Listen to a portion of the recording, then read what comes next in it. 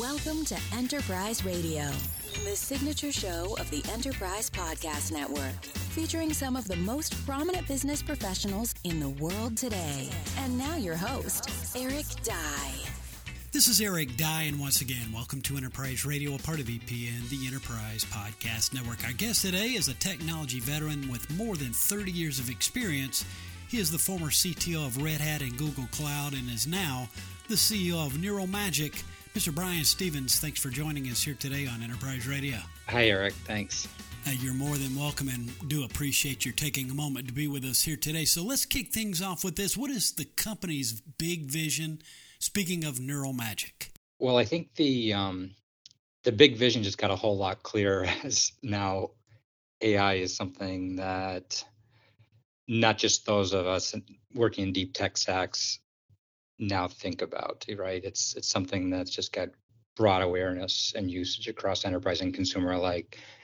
And we've been at this for 5 years. But for us, like if we had to distill it down, it's really around enabling both enterprise and enterprise developers to be able to take advantage of these state-of-the-art AIs that are coming out and their capabilities. But let them to be able to do that on the terms that matter to them. And today's world of AI is just it's early, so it's full of friction and restriction, and removing those is precisely what we're aiming to address. Yeah, Mr. Stevens, thanks for your response. Much appreciated and helpful as well. Now, how big is the AI opportunity, and what should businesses be doing right now? Right, like it's gazillions, right? Like every analyst will tell you it's gazillions. Well, I mean, they honestly are predicting, from when you look at the technology stack on the IT side, the vendor side especially, is expected to be a market sizing of greater than $1 trillion in, I think, less than 10 years. Who knows whether that is right? It could be off by 50%, it could be off by 2x. But the thing that has, I think, become abundantly clear is that with the capabilities of AI that's already here, it's really obvious that what vendors sow in terms of revenue, it's clear that there's going to be a massive impact for new and legacy companies alike. And so I think, like, as you said, like the challenge is like, well, great, but how do I get started? I think I've always really broken that down into two areas. The first part is really separating yourself away from the technical capabilities, and it's really just a 360 degree on your own business and really assessing the use cases which again are specific to your business, which will and vary greatly on your industry, whether you're in retail, financial services, et cetera. But this is really being in touch with the art of the possible, understanding today's AI capabilities and where they can have impact today in your organization, typically either as an assistant to a knowledge worker or adding capabilities to existing products. So that's the first part is like really use case assessment, and then don't boil the ocean, start small. And then a lot of that can be done without investing, can be prototyped at least without investing deep technically, using hosted AI APIs. But then the second part of getting started is really, many new innovative technologies often start, with a center of excellence inside of enterprise.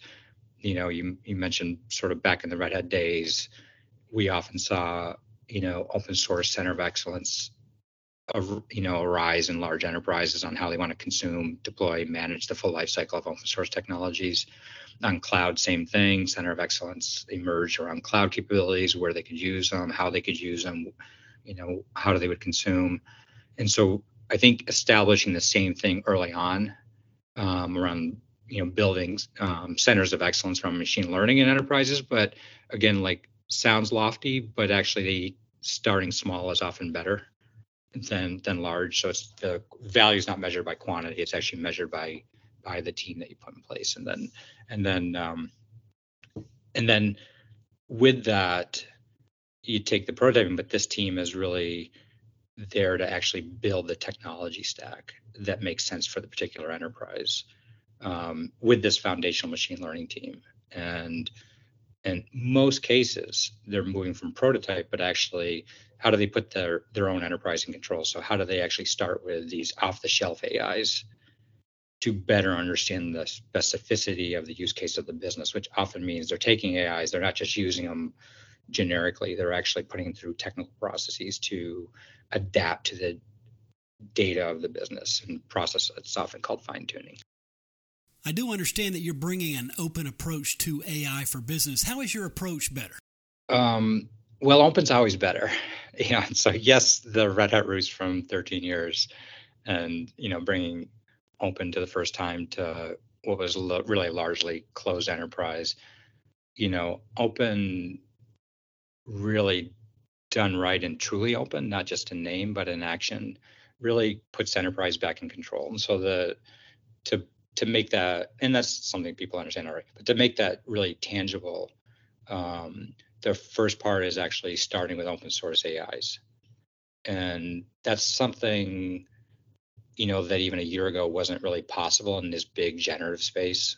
The breakthroughs were done and served over a proprietary model and proprietary pay-for API. But what's happened this year, and this year is 2024, what's happened in 2023 is really the emergence of all these great, amazing open source AI models that have really permissive models that enterprises like. So they can take these open models that are every bit as capable. And the interesting thing is they're innovating at a rate faster than I've ever seen anything in technology. And these are the Llamas, Mistrals, et cetera. So every month they get better. The second part is, after starting with open source models, is it puts them in control of their terms of service around the models. They actually own these AIs themselves, right? They're not renting them, not borrowing, they're not paying for them. These are the terms of service are as they define.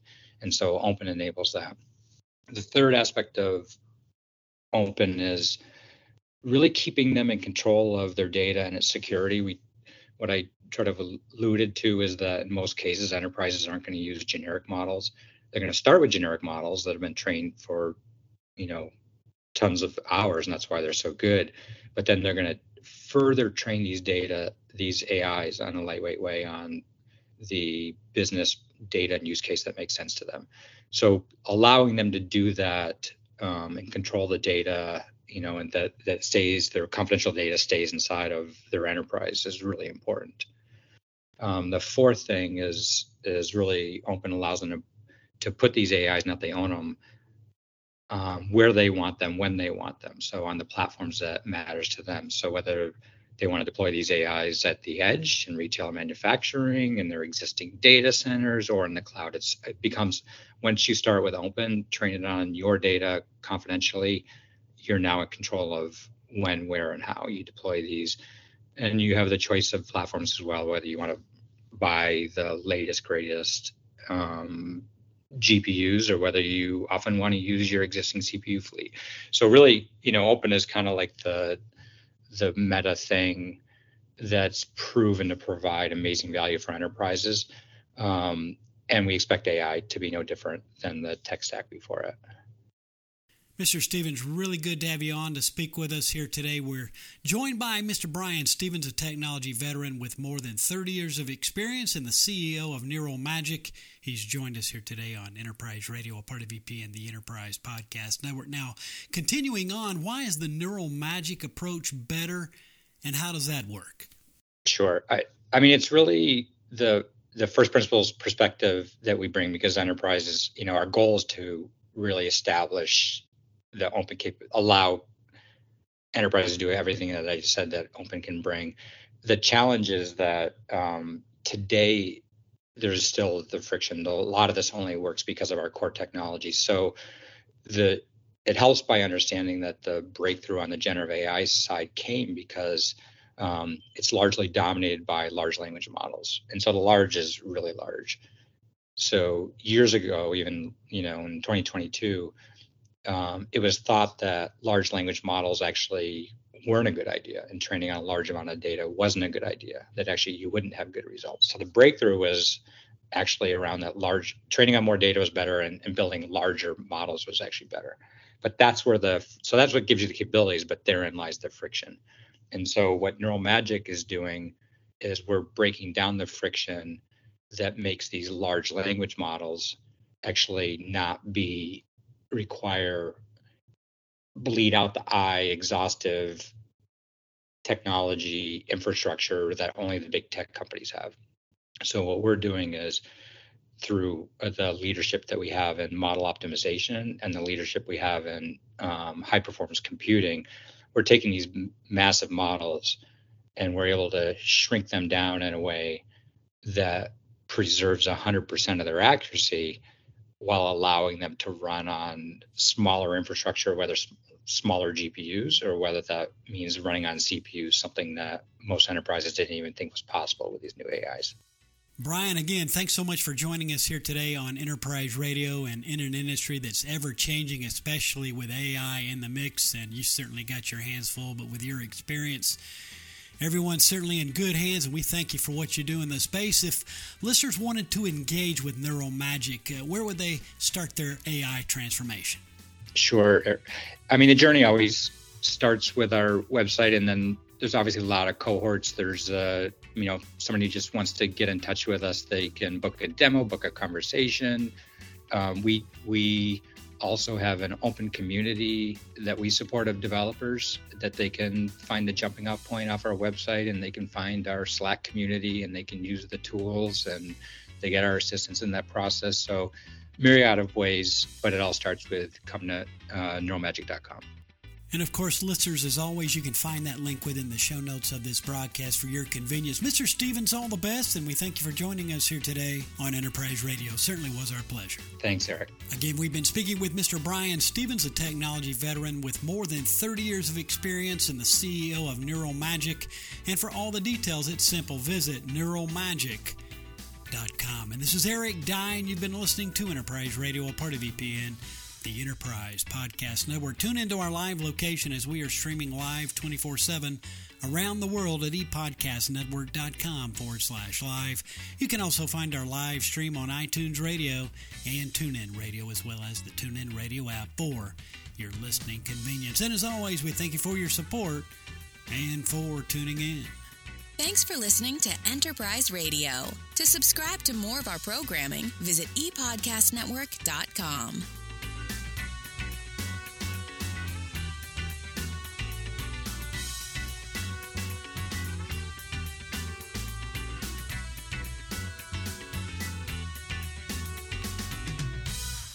This is the ePodcast Network.